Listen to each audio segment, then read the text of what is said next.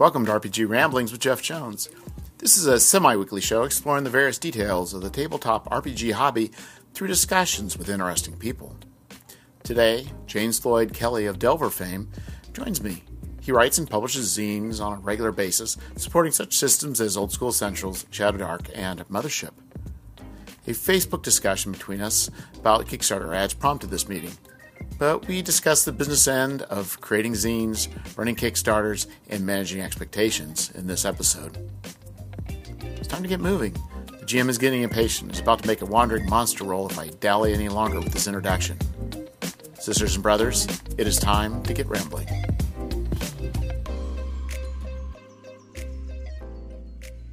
Hello, James. Hey, Jeffrey. Well, thanks for joining me. I am glad to be here finally. Finally, I think we did one a long time ago. We did a roundup, but it was, I think, multiple people. Yeah, there were 4 of us, I believe. It has been a while. I think that's probably been about 2 years ago, maybe. Yeah. Zach and let's see, who else was there? I think Mark Finn was there. I think you're right. Yeah. Yeah. Yeah, been a lot of water in the bridge since then. Really has. The zine, whatever you want to call it, the zine community has just exploded. Yes, it has. In a good way. Yeah, it has been. I think it's kind of interesting, and I guess and the sad part is I've been more busy in doing my business. That the sad part is my head's been kind of down to the ground as I'm working away, and I am less engaged, unfortunately, with what's going on with a lot of people. Yeah, I have just recently made the decision to try to re-engage with a lot of my fellow content creators because I was feeling the same way. I was like, I've let take a step back. I had somebody a couple of years ago, they said, okay, here's the deal. When you get 10 publications of your own that you're selling out of your wherever, your basement or your office or whatever, you've become a publisher. And I kind of laughed at that. But honestly, I think I'm at 30 now, 30 different zines. And it's become a business. Like I want to get back to the fun, not that writing zines isn't fun, but I want to get back to that point where I'm able to connect with my fellow content creators and see how we can help one another and things like that. Well, I think the thing is that if you're doing more than one or doing more than a couple Kickstarters a year, you are busy in a process. And like, for me, it's like I can't just think about what my next Kickstarter is. I got to think about the Kickstarter after that, the Kickstarter after that, and also the Kickstarter after that. So it's like, especially with getting people. So there's never a point where you could just kind of stop, because if you stop, then you've just cost yourself, months. Yeah. And when you do regular Kickstarters, whether it's once a month, once a quarter, twice a year, whatever, your readers they expect, you've trained them. And so you sort of, I won't say you've dug yourself a hole, but I'm going to say it. I sort of dug myself a hole, but I'm not going to complain because, how many of us have said, man, I would love to be able to make a living doing what I love and enjoy. Well, some of us are there. And so I'm not going to complain too loud, but you're right. I'm not working on, I have a Kickstarter launching in about 4 days, but that one was designed a while back. I'm already, another Kickstarter and almost a Kickstarter and a half ahead of where, so now I have to go back and think, oh yeah, that's right. I'm going to be launching these 2 on January 15th. And questions come up and things like that about, what was I thinking or how am I going to present this and stuff like that. So I did reach out to you. Yeah. Most of your stuff though is you're doing the writing for all your stuff, aren't you? Yeah, but that's got to stop. Yeah. I'm trained as a technical writer. I can write. I used to think I can write a lot. I can write 3,000 to 4,000 words a day if I really put nose to grindstone, but I have a friend that does like 8,000 words a day. And, but when the words per day is not, when you're writing for gaming content, words per day doesn't mean a lot, because if the content isn't something that people enjoy to read or use in their own games, what's the point? So for me, the writing's not the hard part. It's the creative part. I mean, you writer block or writer's block or creativity block, whatever you want to call it, it's a real thing. And so I made 2024 my decision. In 2024, I was going to start opening up some of my my zines to third-party, freelance writers. And so I got to get on that. Well, yeah, I couldn't write. Well, I say couldn't. We all can do things. It's like, I just know it's very difficult for me to have a large output of writing. Yeah. And so I knew early on, for me to do more than just a little bit here and there, I had to get other people to write. There was no other way. Yeah. I think you did it. I know from a content creator's point of view that you've done it right. It's hard sometimes when you create something to open it up to other people, but you have to do it, because if you don't, you can get overwhelmed. Life sometimes hits you with strange roadblocks or things that happen. And so that's one of the reasons I enjoy the RPG Zines Facebook group, because I can touch base with other people and maybe get a friendly shoulder to cry on sometimes, or ask some questions and things.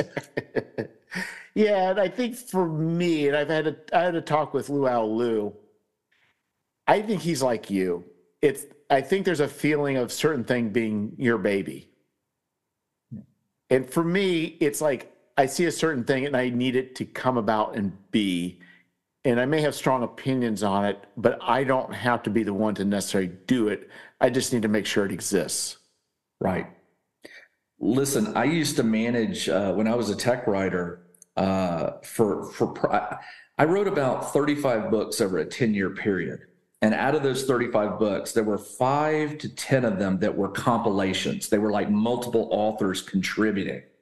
And the way those books worked is the publisher, if I pitched the book or they asked me to run the book, I was responsible not only for writing my content, but if, let's say it was a 10-chapter book, 10 writers contributing each chapter, I had to corral those cats, and make sure the deadlines were getting met and the editors were ready to roll when someone turned their stuff in. And so I know what I'm facing when I open those doors. I'm going to open those doors very slowly.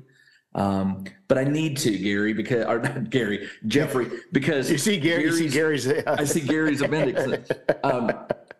The whole point of Gary's appendix was that a reader could get multiple sources for ideas and things like that. And so I have finally come to the conclusion that it's got to happen. Delver has to open up. And the good news is I have plenty of people who have said, "Hey man, if you all want some content, I'll get you some." So I've got some good content creators out there who I think I can depend on.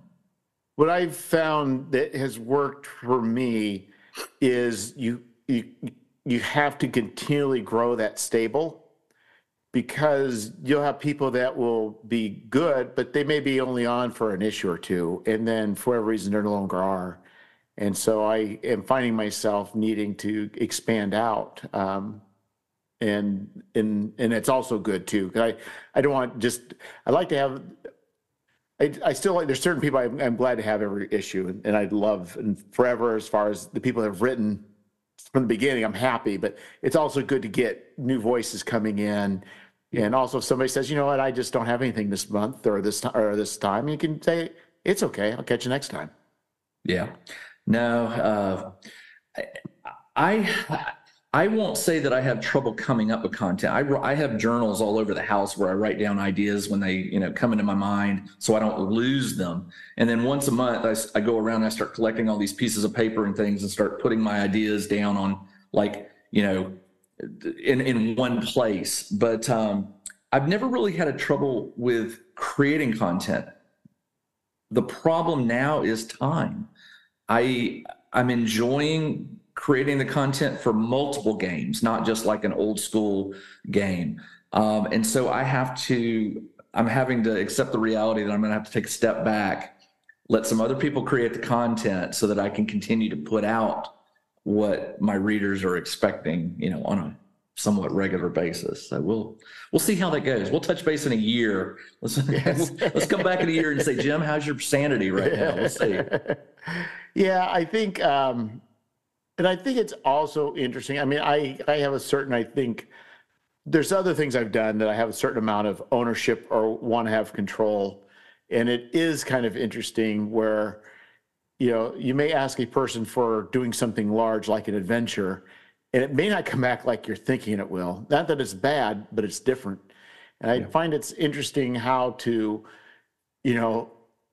stop for a minute, look it over, think about it, let it change you, and then look at it again, and then create some sort of synthesis. I mean, it's kind of interesting where I think sometimes, with some material, not necessarily like Gary's Appendix, but like say Adventures, it's that whole, like somebody has an idea, and then you look at it and you think you have a little bit different idea, but then you look at compare the two ideas, and then something between the two kind of emerges. And it's, it's like we all have, and I recognize myself, I got limitations. I have short-sightedness in certain areas, and it's good to have a voice outside of my own rather than me just always trying to dictate what things are supposed to be or I think they are, because I can be surprised by something new.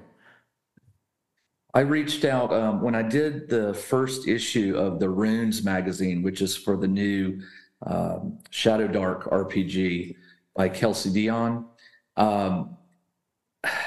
I was doing Delver, but I wanted to do Runes. I really liked Shadow Dark. I really fell into it. I thought, man, I love old school games, but there was something about it. And I said, I'm gonna do something for that game. And so I started to do it, but my time was extremely limited. And so I'm very thankful because I reached out to a friend of mine, Dan, Professor DM. I don't know if you follow his channel. And I said, hey, would you be willing to write an article for Runes? I needed some more content. And, he said, would love to. What do you want? And so it was kind of nice that he did that. He allowed me to say, I want it on this topic. And he wrote to that topic. So it sort of was a slow, like, okay, I didn't give him full reign. He let me, sort of keep him within the fence line. But I think I can do that. I think I'm going to, some of the things that are in Delver, for example, like random tables and stuff like that, I can give small guidelines, like what I'm looking at, word count, things like that. But for adventures, I have to accept the fact that every person out there who's ever written an RPG adventure writes it a little differently, not like you do. Right. And so I'm looking forward. My heart's racing, saying I'm looking forward to that first adventure in Delver that I didn't write. I don't know how, but I have to put faith in my writers and say, listen, I've written some bad adventures. I've played some bad adventures. I read Dragon magazine as a kid. There were plenty of, mediocre ones, but you, as a DM, you took it and you made it your own. And so that's what you kind of hope for with the adventures you produce. And so I'm hoping that whatever writers want to contribute adventures, they'll give me the best they can, and then we'll put it out there. So I have a post-apocalyptic, it's not going to be a series. I had the first issue, Journey to the Madlands, done a couple years ago. I'm doing a follow-up issue, but I took the idea for the post-apocalyptic creatures from the Microsoft game. Do you remember Impossible Creatures?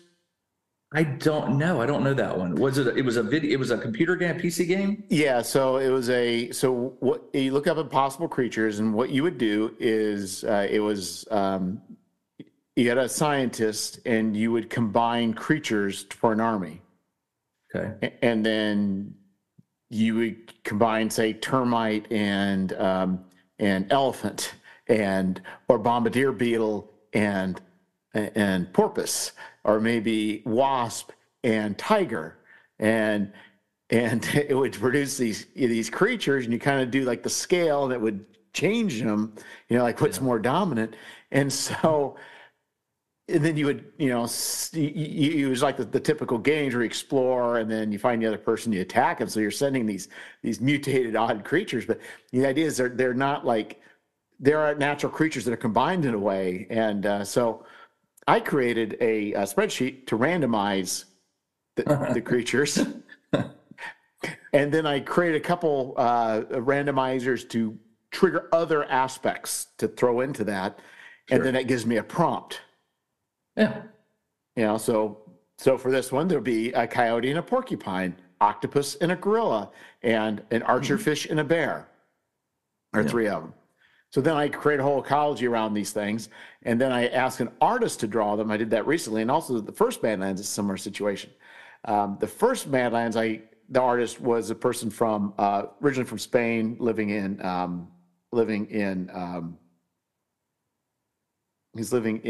Taiwan, and so some of the stuff I thought everybody knew what a walking stick was, and I kind of described it in such a way, but not a clue. Yeah, and I thought I was describing a dragonfly, and I don't know he knew what a dragonfly was. It came out as a normal fly, and I thought, on one hand, I don't mind, because it could be that the person writing this was inaccurate. It could be the person drawing it was inaccurate. They both could be inaccurate. Like, there's a certain amount of I don't have to have it exactly like it's in my head, because it's okay. And I had this other person draw. I'd say his stuff came out closer to what I had in my mind, but he added flourishes that I would not have put in there.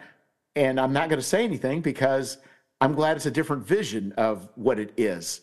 And I feel a little bit more liberated for having to be like, this isn't exactly what I'm looking for. I want, you added some flourishes, that's cool. And like the coyopine, the coyote porcupine, I would have gained it a more doggish snout, but he did a more porcupine. And I thought, you know what? I'm not going to say anything. It's okay. It's okay. I need to be surprised, and I need to not be trying to control all levels of it. And it's within the parameters I set. And it was this person's vision, and there's nothing wrong with it. Yeah, artists. I typically stuck with clip art, or not clip art, stock art. But I've only recently been able to find a few artists that I've been like, okay, I can work with your payment, or your fees. I'm still small school here, and so I found an artist recently, and the only thing I asked of him was, I said, look, my thing isn't what you create for me; it's that you get it to me on time. Because, when you're creating layouts and spreads and things, and you've got to drop art in there, you can write all the content, but when you want to put some art in there, it can really mess with your layout. So having it on time is great. But what's even better is when the artist gives you what you asked for. And I'm not an artist. I couldn't draw all these things. So anything they deliver to me is usually a step up from what I could sketch myself. But I've learned to just tell the artist, I need an image of this. It should have these sort of elements, and I always try to add, I trust you on this. You're the artist, so give me what you can. And to the point, I haven't been disappointed. I'm starting to really enjoy working with artists, because I can take that part off of my to-do list. I don't need to get an art piece for this page or this creature or whatever. I just know it's coming. The hard part for me is just finding people who will deliver on time. My first experience was bad. It turned out fine. And my other experiences has been good. I've had people flake out, only one enough that it really kind of was an issue, but for the most part, most have been pretty decent, and some are very fast and very dependable. So they are out there. But well, for you, I think the internals of Gary's appendix is black and white, right? Correct. I think that's right. Yeah. So same with Delver and Runes. The interior being black and white, that helps because with the color, I know that adds a little bit of time or a lot of time depending on the artist. So been very fortunate that I just require right now line art, black and white drawings. But I'm hoping to avoid that, but I know as someone who's been involved in multiple author projects, I've written for books that there were multiple contributors. And when the publisher says, look, the deadline is March 1st, if you've been writing long enough, that one writer is going to push that deadline and it slows everything down. It pushes out. That's one of the reasons, and I'm not trying to get on a pedestal here, but that's one of the reasons whenever I look at Kickstarters and they have a due date or a fulfillment date of like a year or two out, those are the ones I'm like, no, they're getting a stable of writers and they're hoping for the best. And I know that if they say, backers will receive their rewards on June of 2024, I'm like, nope, I've written in enough of those projects to know that one writer, just one, can push it back a month, two or more writers delayed. And so people go, well, why are these things taking so long? It's because they've never been involved in one. And so I do give a lot of patience to content creators who are handling multiple writers and artists and stuff, because when they try to promise a due date, you hope for them, but it's hard. It's got to be. Yeah, and that's why my philosophy and my I won't say business strategy because that's a little strong, but I generally will never go to Kickstarter until I'm really very close to being done. Yeah. I do not want that stress. I'm gonna be honest, and if there's anyone watching out there, I've said this in some. I have a newsletter I put out. I've said it there. I've said it in maybe an article or two, maybe a couple interviews. But I'm a big believer in the fact that I believe the success of my Delver has been that my backers, when the project ends, they usually have that zine in their hands within 2 months, usually less. I do 2-week Kickstarters. It takes 2 weeks for the money to arrive from Kickstarter. Right. When that money shows, I release the PDF right away, and I immediately upload the files to my printer. And the printer can take anywhere from 1 week to 3 weeks. They're usually about 2. And so I'm able to sort of not promise, but I say, if all goes well, you'll have your printed issue within a month and a half. And I'm a big believer that has been helpful to me. I think people are sort of getting tired of waiting a year for things. You give your money and sometimes I forget that I backed something. Well, that hasn't happened lately because I have this rule. I'm like, if it's more than 6 to 8 months, I'll wait. Yeah, and I think people, if you're going to be later, I think you need to communicate.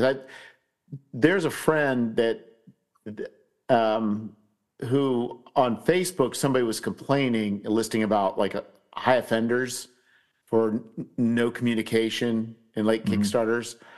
And my friend was mentioned, and I went through and did an analysis of his Kickstarters and his comments.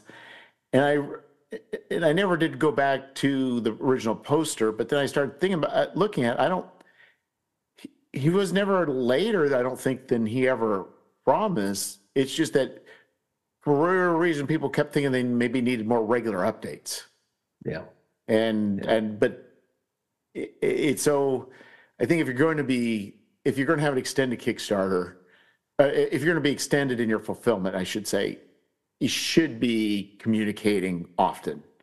Right. Yeah. But you keep it short. You don't have to worry about it. You just say. I've learned with Delver 1, I over communicated. I actually had a few people say, "Okay, dude, you're updating like every other day or 3 times a week or whatever." And so I've dialed it back, and I think I've found that sweet spot where I keep my backers sort of happy. They know things are moving forward. Like, for instance, I'll post a photo when the boxes arrive. I do my own fulfillment. So I have this thing now that I do that when the boxes arrive, I open them and take a picture and I post, boxes are here. And so my backers know they're milestones. You are posting milestones, not yes, it's not a blog. But I think this person didn't have milestones to be communicated. But if you're going to be 9 months out, you probably ought to still be putting something out every 3 weeks. Just say, hey. Well, if anyone's out there is watching this and they've been contemplating doing a zine, that's one of them. You got to communicate with your backers. You got to let them know where you are in the process or what's happening and stuff like that. But I think another thing that you need to be aware of is that there is a community of zine creators, and we talk on your Facebook group and things like that. There's this community out there that has sort of grown up again. Remember, zines sort of shrunk, and maybe they were always in the musical community or whatever, but with the RPGs, they sort of collapsed. And then all of a sudden there's been this renaissance of zines. And I think anyone who's thinking of getting into this is the perfect time, because Zine Quest is in just a few weeks. Yeah. You could start there and test the waters and see how you like it. But you have to know what you're getting into. We've already, in just 20 or 30 minutes, we've talked about artists and content creator writers and deadlines and communication. There's more. There's a lot more that we probably could bring up. But I try to encourage anyone who ever reaches out to me and says, hey, I had this idea. I'm like, look, write it down. Write it down. Give yourself a paragraph of what your zine's going to be about. If you're excited about it, if you're really excited about it, there are going to be other people excited about it. I think zines are the long tail, that term. Yeah. I think zines are the long tail. But if you were excited about something, there's going to be you're going to find your people out there. And, but that's one of them, communication. Golly, man.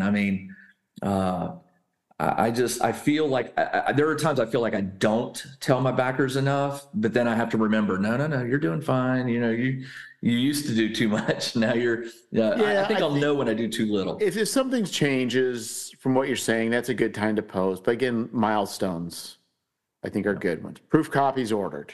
Okay. Yep. And then when you get the first proof copies in, a lot of times will do a flip through video. Yeah. If I don't have it done before a Kickstarter, that's a good one to put on a Kickstarter too, if you got it. Yeah. And then, so things and like that's that. Another thing. Get a zine. If you're going to do a zine, get it done. Especially if it's just you. Get it done. Kickstart it. Do what Jeffrey said. Include that video of the walk. It doesn't cost much to get a print copy, full color, if you're going that route. There are printers out there that'll do one-offs, and you may spend a little extra for that one copy, but when people see that something exists, yes, and man, that'd be a great way to do it. Yeah, for most part, any Kickstarter you do, the closer it is to being completed, the more confident people will be for backing it, unless you're already an established person. Right. If you're Kevin Crawford, people will write you a check. Yeah, I'm in. I don't care. Don't you want to know what the fulfillment date is? Nope. I know it'll get here. It'll get here when it gets here. You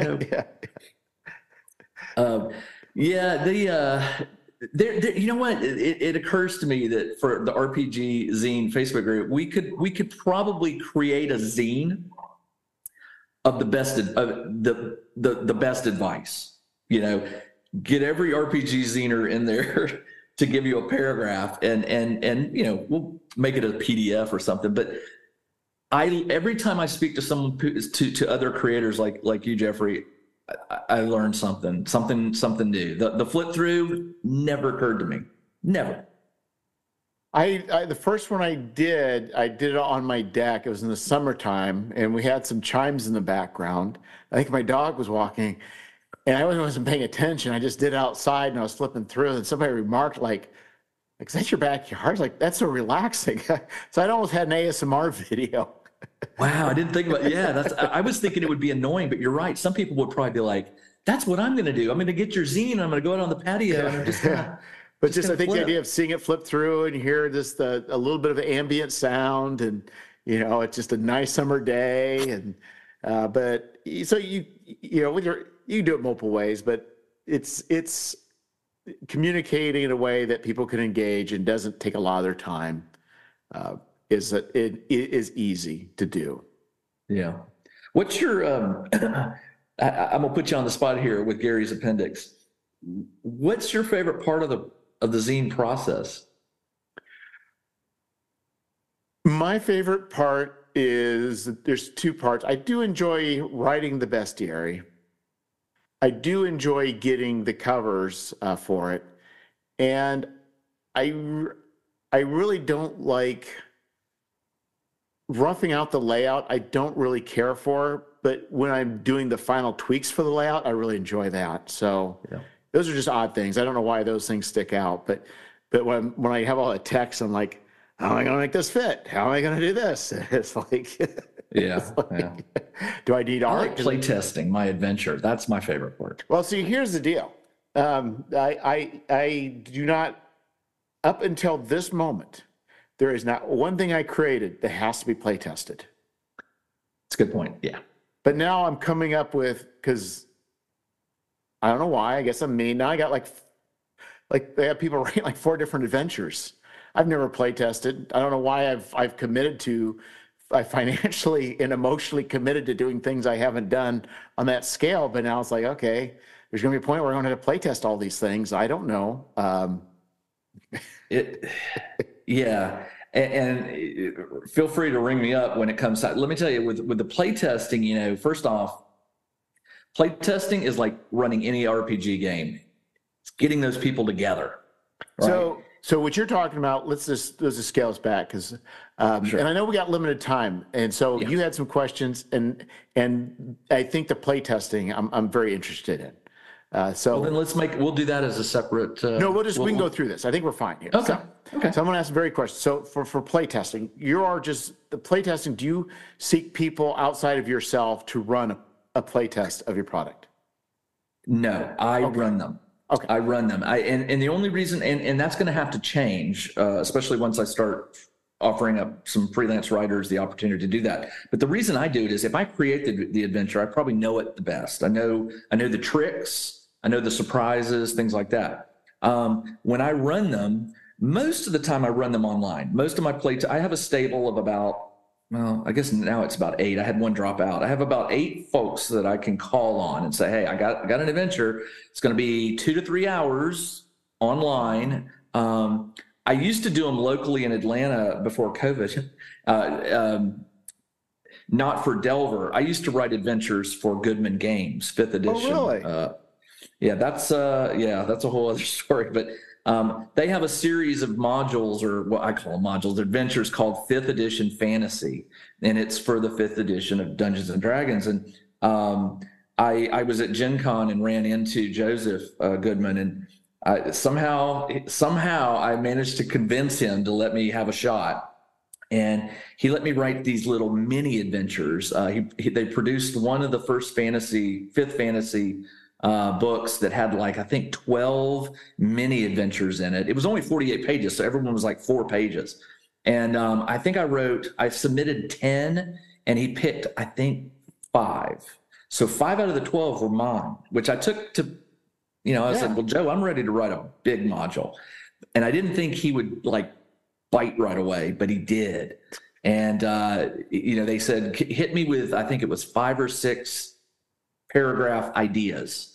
So I did that, and then he picked one, and he picked the one that I was like, oh, he won't pick this one. He'll like that one. Nope. He picked the one I was like, shit. And they were all good ideas. It was just the one that I was had the least mental energy spent on. But to get to your story, when you do a play test, you're either going to do it in person or digital. Digital is a whole other issue, but in person is an issue. With in person, you got to get 5 people, 6 people at a table, and they, and get them all there at the same time. Right. You're limited by people and space. Yes. But when you open it up to online, because I've met and played with so many people over the years, and I maintain contact with them, that it was pretty easy to reach out to you and say, hey, if you're interested, I got this adventure I'm running, and you don't have to do anything. I'll provide. Oh, and let me tell you, with one set of adventures, I was running a campaign. Their characters would progress. But I've since learned that when I create an adventure, what I do is I create 4 or 5, sometimes more, pre-gen characters to provide to my players. It speeds things up, right? So you can write to the level you're writing for, the level of the adventure. And if they die, they don't have any emotional attachment. Well, and you've got limited time, right? You're wanting to take advantage of people's. They're giving you your time. You want to make it as efficient as possible, right? But you have to play test, and I'll tell you here's the short story. The first time I play tested one of my adventures for the Goodman Games module that I was running was a full adventure. One of my players cast Banish on my bad guy. Banish causes, if they fail their wisdom, I forget what it was, whatever the roll was. If the bad guy fails it, they are teleported to another plane for like a minute, 60 seconds. It was enough. It threw me. I wasn't ready for it. They banished them, and then in that 60 seconds, they took the opportunity to heal up, get in position, set up a couple really good traps, and when the thing reappeared, it was hilarious. But if I hadn't run that, I would not have been able to go back and edit the adventure to make it where if that was a possibility, the GM wouldn't be like, hung out to dry. So you have to play test them. And so now I play test. At the end, I ask them for, half a page of notes. I give them an email address and just say, send it to me. There's no, if you hate it, say, I hate it. They give me good feedback. Sometimes it's this monster was too powerful. Sometimes it's that trap was just too complicated to figure out. Yeah. But you got to have it. And so I feel that the adventures I write, because I know they've been played, I feel that they are ready for a GM to take and tweak a little here and there and run it and do what they need. Well, and I think if you're running smaller adventures, there's less at stake. Yeah. And so for you, it's like it may not be worth the hassle of finding 4 other groups to run it independently. So if you're just doing, because honestly, if it's in a zine and it's a small adventure, and like you said with Dragon, if it doesn't work out, I'd be like, it's okay. It's like I still got my money's worth. But if you got a 40-page adventure and you spent $35 for it, and all of a sudden it's like I don't understand it. It's confusing and lame. It probably needs more extensive playtesting. Yeah, I'll give Joseph and Goodman Games the biggest props. When you write for them, they send you this at the time I was doing it, it was like 20 or 30 page. It was a guide manual. It had everything from like fonts to use to if you write gold piece, do you do 6 space GP or is it 6? Yeah, it's a style Bible. Style Bible. So they not only provided that, but they have no qualms about sending back 5 pages and saying, redo this, whatever. So you thicken your skin a little bit and you learn that, it's nothing personal. They just something they didn't like in that adventure. They also do run test adventures of that stuff you're doing. You're required, they ask you to do it, but they also do it on their own. But that was probably one of the best experiences I ever had. I wrote 3 full-sized and then those 5 minis, and great experience. And they actually wrote, if you're into that sort of thing, Goodman Games has a book that they published called How to Write Adventures That Don't Suck. It's a PDF. You can get it in PDF or print and read it. It's outstanding. It's a great book. Okay. Yeah, and I think the thing is, going back to if you do it online, like through Zoom, you can record the session. Yeah, and I do. I do, because sometimes I forget what one of the players did or said, or maybe some of the questions they ask. I'm like, oh, I got to remember that. But then I don't, I'll write it down, but sometimes there's just so much going on. So what I typically do is I'll rewatch the adventure, some portions of it when I get to my notes, and it's helpful to record it. So definitely do that. Yeah, and I'm thinking because some of my stuff is actually going to be longer, I do want other people to run it because I know what I'm or I'm not writing them, but I'm going to be editing them and so forth. But, I just want to make sure that it's clear to everybody who runs it, like what should be happening. And so and I'm just trying to think of ways to get other people. And I thought about maybe, through maybe giving a certain payment, if you run a game, Don't, X amount of dollars. No, my players are going to be watching this and be like, payment? What? Yeah. Well, not the player, just the GM. Yeah, the GM. Yeah, now that I could get. And the players, if one of my players said, look, it's 2 to 3 hours, how about throwing some money my way? I can do that now.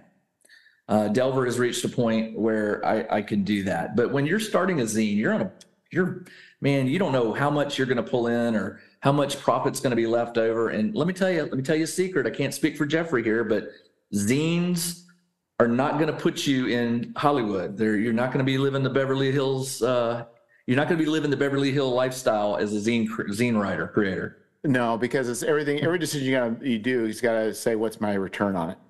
Right. So, because for instance, it's, whether you're, going back to using stock art or paying for art, I mean, you go through all these things. It's like, what does that really, how does it affect the bottom line? And you may say, well, I'm not just in it for the money, and that's fine. But in the end, if you spend $350 on a cover versus spending $25 on stock art, that can be a big difference. You got to recover it. Yeah, it's like There's like I said, there's so many things about zine creation and content creation that you could have a different episode on every single one of them, and they would roll into the hours of this. I mean, you know as well as I do that when you sometimes get in discussions with content creators, you can have one subject and you could talk on it for hours because everybody has a different experience and they have different results. And that's kind of how this thing, I'm gonna turn it back on you, is that, one of the things that started this conversation with you and me was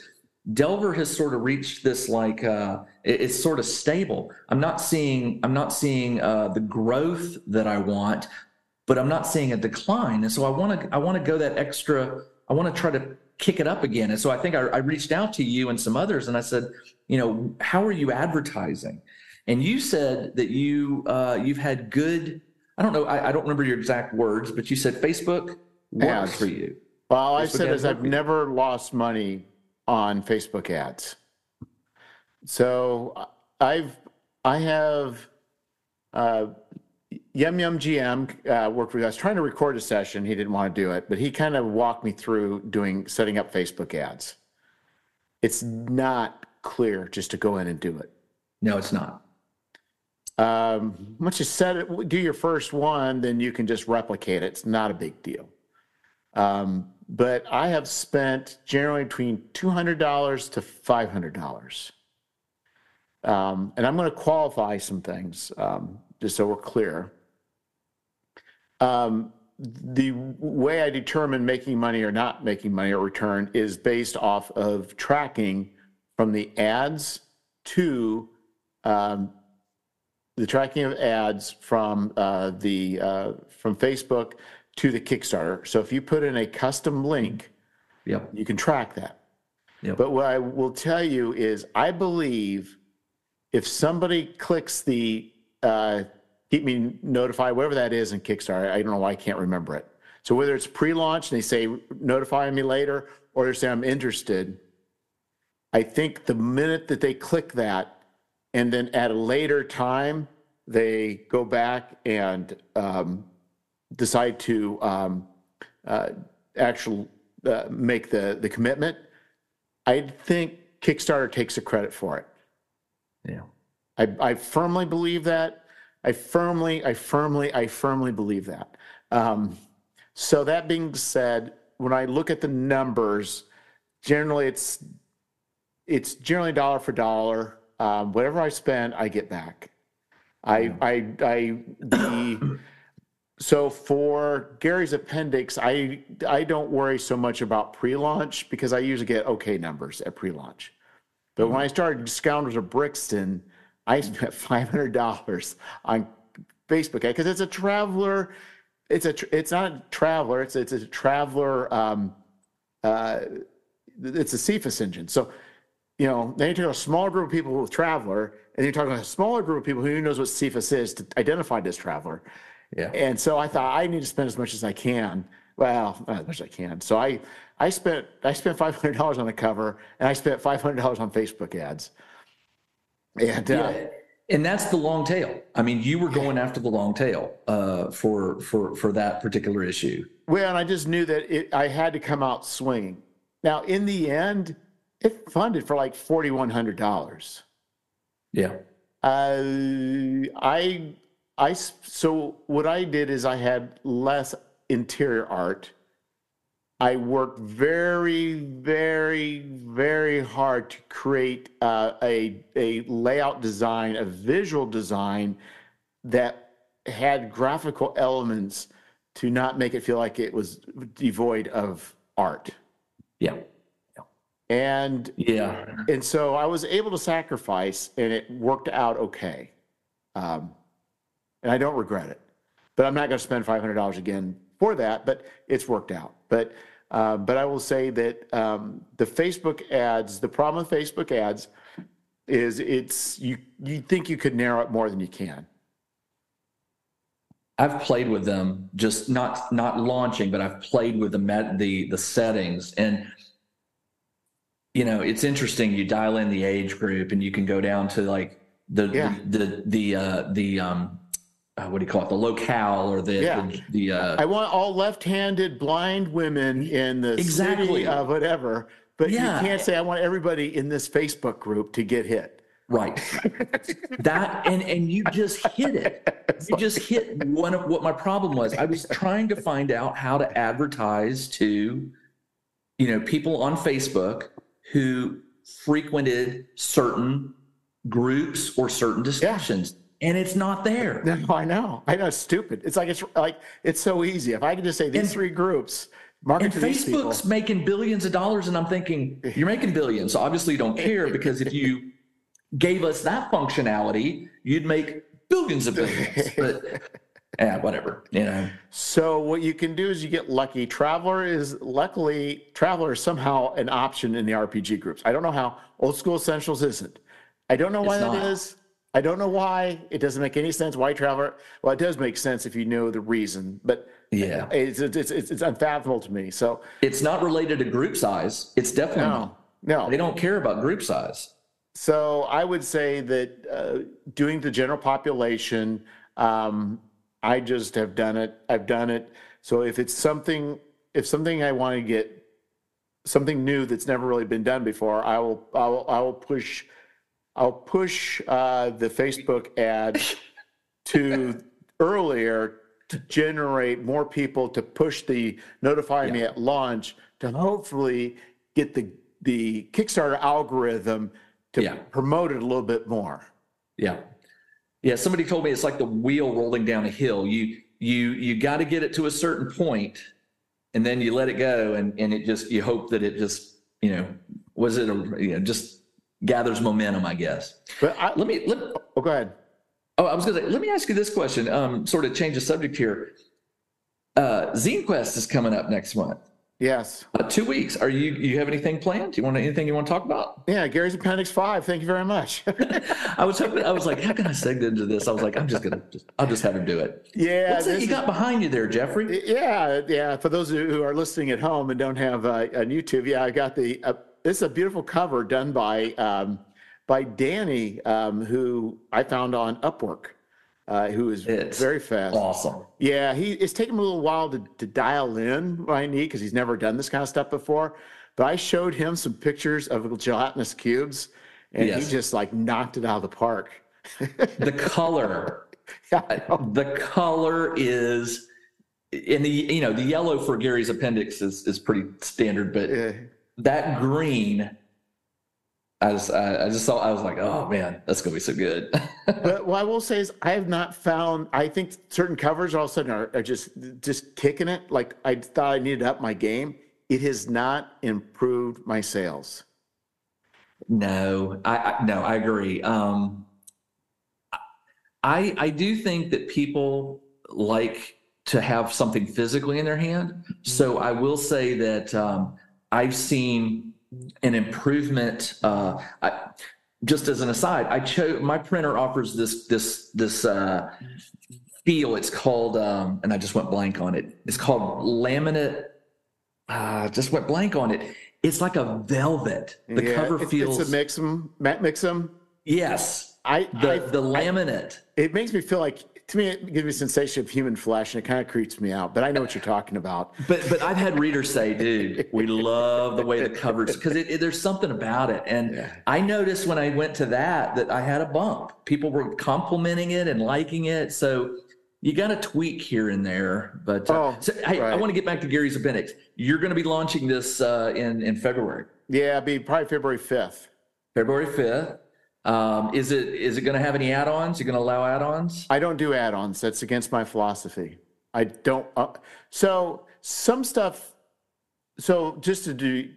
So before I started Gary's Appendix, I looked at Delver, and I looked at what you did, and I didn't necessarily model myself after that, but the idea of old school essentials, certain size zine on a regular basis, I thought I can do that, but I've not been able to duplicate that. Your numbers, the sales. And I thought I think I can get at least these numbers, but for a regular publication, but I found that not to be the case. But I thought it was interesting. Well, we'll have to talk offline. Maybe I can help you with that. I don't know. I love Gary's Appendix. And here's the deal. I'm a latecomer to it because I bought the back issues directly from you. And to me, it's just one of my favorite. I love it because of the variety. I mean, that's what it is. But I don't know. I can't tell you any secrets other than I enjoy what I do, and I think. Well, what I will say is, I think this should be both and I'm glad I did it. There's no regrets. But the fact of the matter is, you can look at something and you can think, I can do that. You may think you can, but you may not be able to. So it's like, there's a learning curve. I had to learn layout. I had to learn the software. I use, I used to use something called Lucid. Now I use the Affinity Publisher. And, you got to watch some videos. You got to get your hands dirty and figure out how to do things. It's the content. I think it comes down to, I think what it's going to say is I've thought about is I think the type of content that you're producing definitely registers with people. It's more utilitarian. And when I wrote the first Delver, I wrote it for me. Yeah. That's the thing is, they always say create something you would play or you would use, and then hopefully you'll find other people. And so the stuff I just put in Delver was the stuff I was making up for my own games. And so I am glad to hear that it's enjoyed by other people. But all I can tell you is good luck with your zine quest. I'll definitely promote it. I promote other people's zines as much as I can. So what are you offering for Zine Quest? I'm on the fence. I launch one next week. I launch it's called the double feature. It's the fantasy RPG double feature. I'm still questioning my sanity. I have committed to producing one issue of Delver and one issue of Runes every other month. I'll do them in January, March, May, and so on. And so by the end of the year, there will be 12 issues total, 6 Delvers, six Runes. Those are getting launched next week. So I don't have anything for February other than I've been asked to do Airlock number 2. I just did Airlock number 1 as a sort of I don't know why I did. It was for the Mothership RPG. But I still get lots of people asking me, when are you going to do another Airlock? I might kick. I have the Kickstarter already done. I just gotta click that button. But I don't know. I feel very blessed that my supporters and backers have allowed me to do this. So I'm part of me is like, you know what? Let some others have the sunshine. You don't need to be producing something every time you turn around. But it is hard to say no to Zine Quest because you do get a good bump. Well, yeah, and that's what I found. And all of a sudden, I just had Gary's appendix just ended I just had it December. I'm just not fulfilling. And the reason I'm pushing this one is that's the only thing I have that was aligned to actually be a zine. The next thing in line is actually a magazine size. Right. And it's like, and I'm kind of loath to do this so soon, but here I am. You have to strike when the iron's hot, and Kickstarter makes it easy. They do a lot of the advertising for you. They make it easy to find all the zines in one place. Whereas, before that, you just had to go filter through and get lucky to find one. But so if you're out there thinking about doing a zine, Zine Quest can get you on the map. If you produce something that people like and people want, it's probably the best, in my opinion, it's probably the best time to strike. And if you're not ready, wait till next year. Right, because I've got a friend that did not have one ready, had an idea, who's also produced zines quite regularly. I think he's going on 3 years now. He had health issues and weird stuff and artist issues, and it turned into a nightmare. So if you're going to do it, it's better to be more than just an idea. It's like, yeah. And I'll reiterate, if you're going to do it for Zine Quest, I truly believe one of the best ways you can sort of guarantee or at least enhance your success is to have it done. So that when the Zine Quest ends, wait 2 weeks, get your money, and then get that thing printed and in people's hands. Don't make them wait 6 months or a year. And you can also do a serviceable. You can do a serviceable zine on using a Microsoft Word or Google Docs. You can. You can do a nice layout, but you got to pay attention. So it made it a little bit more harder. But I just did a mock-up for an adventure. Someone handed an adventure to me. I didn't realize that 12,000 words was going to be 40 pages. So I had to. So I go, what have I done? So I had to after my formatting, but I had to go back and format to double columns, and I had to create he gave it to me in blah, and I can't process blah, so I had to do a quick layout in Word. I'm not going to use Word, but it's very serviceable if you do it right. I mean, it works fine. Let me tell you, I mentioned Goodman Games earlier. Goodman Games has a limit, 25,000. If you go 25,050, they will tell you got to cut 50 words. They don't mess around. Yeah, they do not. They say, but they also provide that Bible, so you know how to format your format everything. You don't have to do the formatting so much like the double column stuff, but they tell you font size, header types, all that kind of stuff. Right. They're wanting to do the work that you should be doing up front. They don't want to be spending their time. They don't want you dropping a 40,000 page, single line, single space document in somebody's lap. And using gold P, saying gold P, sometimes doing GP, sometimes doing G period, P period. Because I've got an editor who does stuff for me, and he calls me out on stuff. And like, I'm sorry. I'm being consistent. I'll say I use one term another time and a completely different term the other time. One's right, one's wrong. I don't know what I'm doing. I'll create a name of a creature and I'll change the name of it as I go through multiple times. It's like, you shouldn't expect the editor to do that. No, not at all. And love your editor. Yes. If you find an editor that you love and trust, and they are good and they are timely, and they give good feedback and they take good feedback, pay them well. Yeah, they are worth it. It is. I've actually been pretty fortunate, especially with Scoundrels. He's done work for Scoundrels, did editing, and he's also then doing writing, and he also edits a lot of my other stuff. But it's kind of a funny relationship that we have. I think every once in a while, one of us gets a little growly, and it's fine.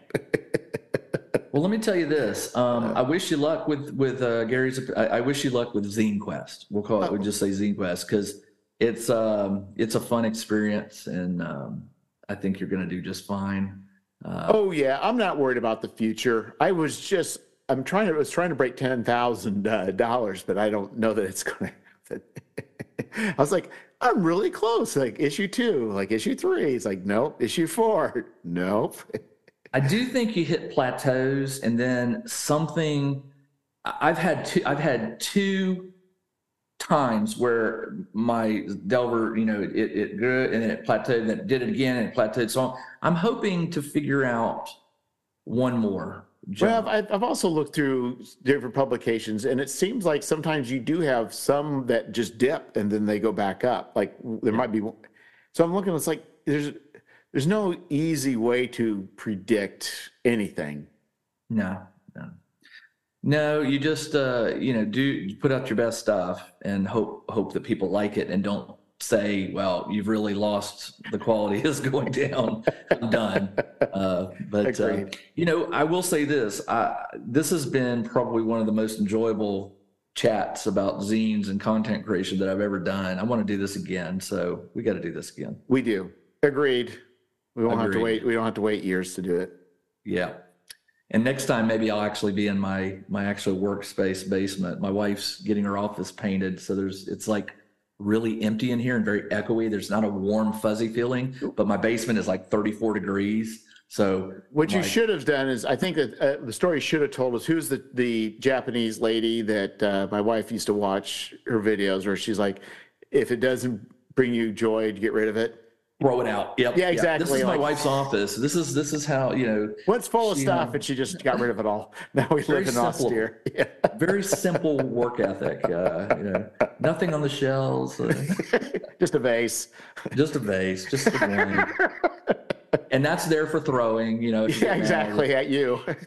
That's a warning. You look at that vase. She looks at the vase. Looks at you. You're like, okay. It looks like it looks like it could be thrown multiple times without risk of shattering. So that is, and this is the guy in me. I didn't know. I used to work for a company. Every holiday, they would give all the employees a gift, and I was only at that company for 3 years, but I got 3 of these things. That's something called Waterford. It's very, very expensive. Not very expensive, but expensive.